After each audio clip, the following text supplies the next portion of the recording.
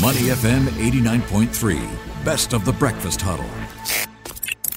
The bigger picture, only on Money FM 89.3. Good morning. Welcome to the bigger picture. Well, it's all about China reopening today, where Shanghai is taking big steps to resume towards normalcy with business operations and as people go back to work. And there's bright prospects for days ahead as economies around the world look forward to the Chinese reopening. Of course, Japan and South Korea also taking steps there. And markets, to some extent, have been pricing in the optimism. Chinese shares closed at 5-week highs on Tuesday, led by a rally in consumer and high-tech stocks. And we saw the blue-chip CSI 300 index up 1.6% to its highest level since mid-April. And the Shanghai Composite gained 1.2% to 3,186 points. The Hang Seng Index also in the green, up by 1.4%, its highest closing level since April 14. And that also saw the China Enterprises Index gaining 2.2% to 7,416. So quite a lot of optimism being priced into the Chinese reopening story. Of course, we've seen in the past 2 months that has been weighing on the prospects of the Chinese economy, with businesses being shut and restaurants closed and people just being stuck at home. So maybe a bit of revenge spending and a lot of revenge travel to look forward to in China. To get a bigger picture, we've got Manpreet Gill. He is the head of FICC investment strategy for Standard Chartered Private Bank. Morning, Manpreet. How are you doing today? Morning, Ryan. I'm great. How are you? Hey, it looks like bright days ahead for China with the city of Shanghai easing curbs. And of course, this is pretty much looked forward to quite a lot because this means you could see China's economy bouncing back. What do you make of this in terms of an impact on market sentiment this week? No, it's clearly a big positive, and I'm sure the residents, of course, have been awaiting this as well. But from an economic perspective, it really does signal a removal of one of the most acute sort of phases of the lockdown, at least in Shanghai. And from an economic perspective, that's important for two reasons. I think one is, of course, it allows more unfettered restart of economic activity, and I think that's obviously the most direct one. But also what it means is that, several of the policy stimulus measures that have either been announced or in the pipeline, they can really start to have some bite because, stimulus, of course, announcements are a good thing, but it's really hard for them to be effective when everyone's in lockdown. So I think from both angles, it really is a positive signal for economic activity from this point forward. Yeah, Manpreet, talking about those policies being announced, what do you make of them? We saw about 50 measures around 8 categories, and it's been all around trying to get consumers to spend again. Do you think we will see that bounce back? Well, to a degree, yes. And I think what was interesting about those measures is that they weren't restricted to supply-side measures alone, which is what a lot of policy stimulus tends to be focused on in China. So infrastructure spending, of course, was there. But I think it's interesting that we saw measures to support, for example, more purchases of cars or household appliances. We saw more encouragement of the platform industry. So it was a pretty interesting mix, and I think really sort of trying to get to the heart of some of the challenges facing the economy. But like I said, I think what's really exciting about them is that they're also coming at a time when some of the most acute, lockdowns are being brought to an end. So I think that's where we'll start to see the impact come through. And of course, that's positive from an industry, from an equity market perspective. I think that's one of our biggest takeaways.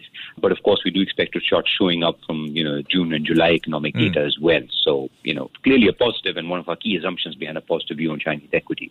Manpreet, is it too early to say the worst is over for China? Because we got some PMI numbers coming through that were better than expected. And also now we've got a reopening story playing out. In terms of exposure to markets, should investors take this as a sign that, hey, this is something to look at more closely right now? I'd argue for investors it is. I think from an economic perspective, you're right. I mean, these sort of recoveries do take time. It's not a flip of a switch. But I think the policy framework is there. But I think for markets, what the additional factor we always need to add through is, what's the reality versus what's already priced in. And I think the ISM data was a good example of how the actual number, yes, it was still below 50. We haven't got to the expansion phase, but it was a lot better than what consensus was looking for. And I think a similar case in equity markets, that while that recovery is likely to take time, at the end of the day, equity market valuations relative to developed markets, for example, are at the lowest, they've usually been in through their history. So there's quite a bit of pain and, pessimism priced into markets. So we think relative to those expectations, we do think it's time to start looking, taking a closer look, particularly at sectors like industrials, which are clearly a bigger policy priority. Yeah, I'm also curious about how this will play out for Australia in terms of at least the Australian dollar. We've seen commodity prices going up by quite a bit. Are we looking at a strong Aussie dollar as we head towards the end of the year? Well, in our view, we are. And I think it's interesting that China, of course, being one of the most significant catalysts, because when you step back and look at the Aussie dollar, I mean, there are two reasons we particularly like. I think one, of course, is commodity prices, which have been a big theme through the first part of this year, even as other asset classes suffered, and that's good for the Aussie dollar. But second is that, the Aussie dollar and commodity central banks are amongst the minority that have been also raising interest rates, even as Fed has been raising its own expectations higher. So that means the Aussie dollar has not had to face the same sort of headwinds with the Fed raising interest rates and other currencies, central banks not doing so.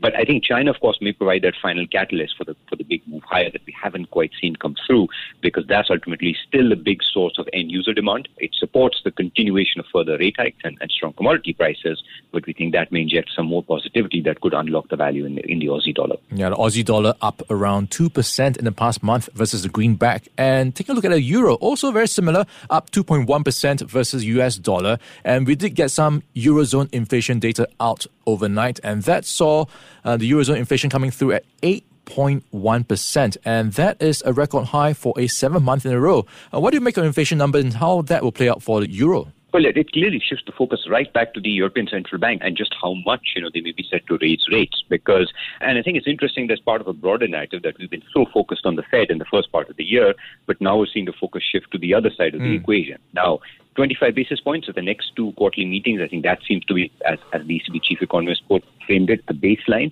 But it's interesting, you're seeing more and more policymakers come out in support of 50 basis point rate hikes or more. So I think there's room clearly for those expectations to be repriced. And I think the most significant impact is on the euro, because that's been a currency that's suffered as expectations have risen on the US side of that currency pair, not on the euro side. But we're now going to see a reversal of that. And as expectations rise in Europe, we think the euro could set to be one of the bigger beneficiaries. And talking about the US and the Federal Reserve, we are watching out for the US non-farm payrolls data out this Friday, Manpreet. So what are you expecting? Are we looking out for another strong round of data around the jobs market? Well, that's clearly possibly one of the most important data points due between the next couple of weeks. But I think in absolute terms, yes. But I sort of go back and reframe it in terms of what the number looks like relative to expectations. I think that's still the most important influence on markets. And second, I think it may be a perverse case of bad news may be good news, because an excessively strong number might reignite fears that the Fed may need to further accelerate the pace at which it's tightening policy, while a number that's sort of in and around consensus, perhaps even a little bit below that, might actually keep growth fears at bay, because it may sort of lead to a conclusion that the Fed is okay doing just what's priced in. So bad news may be good news, but I think that relative to expectations is the frame I'd be looking at any number. Okay, something to watch out for as we head towards the end of the week. The non-farm payrolls numbers out on Friday.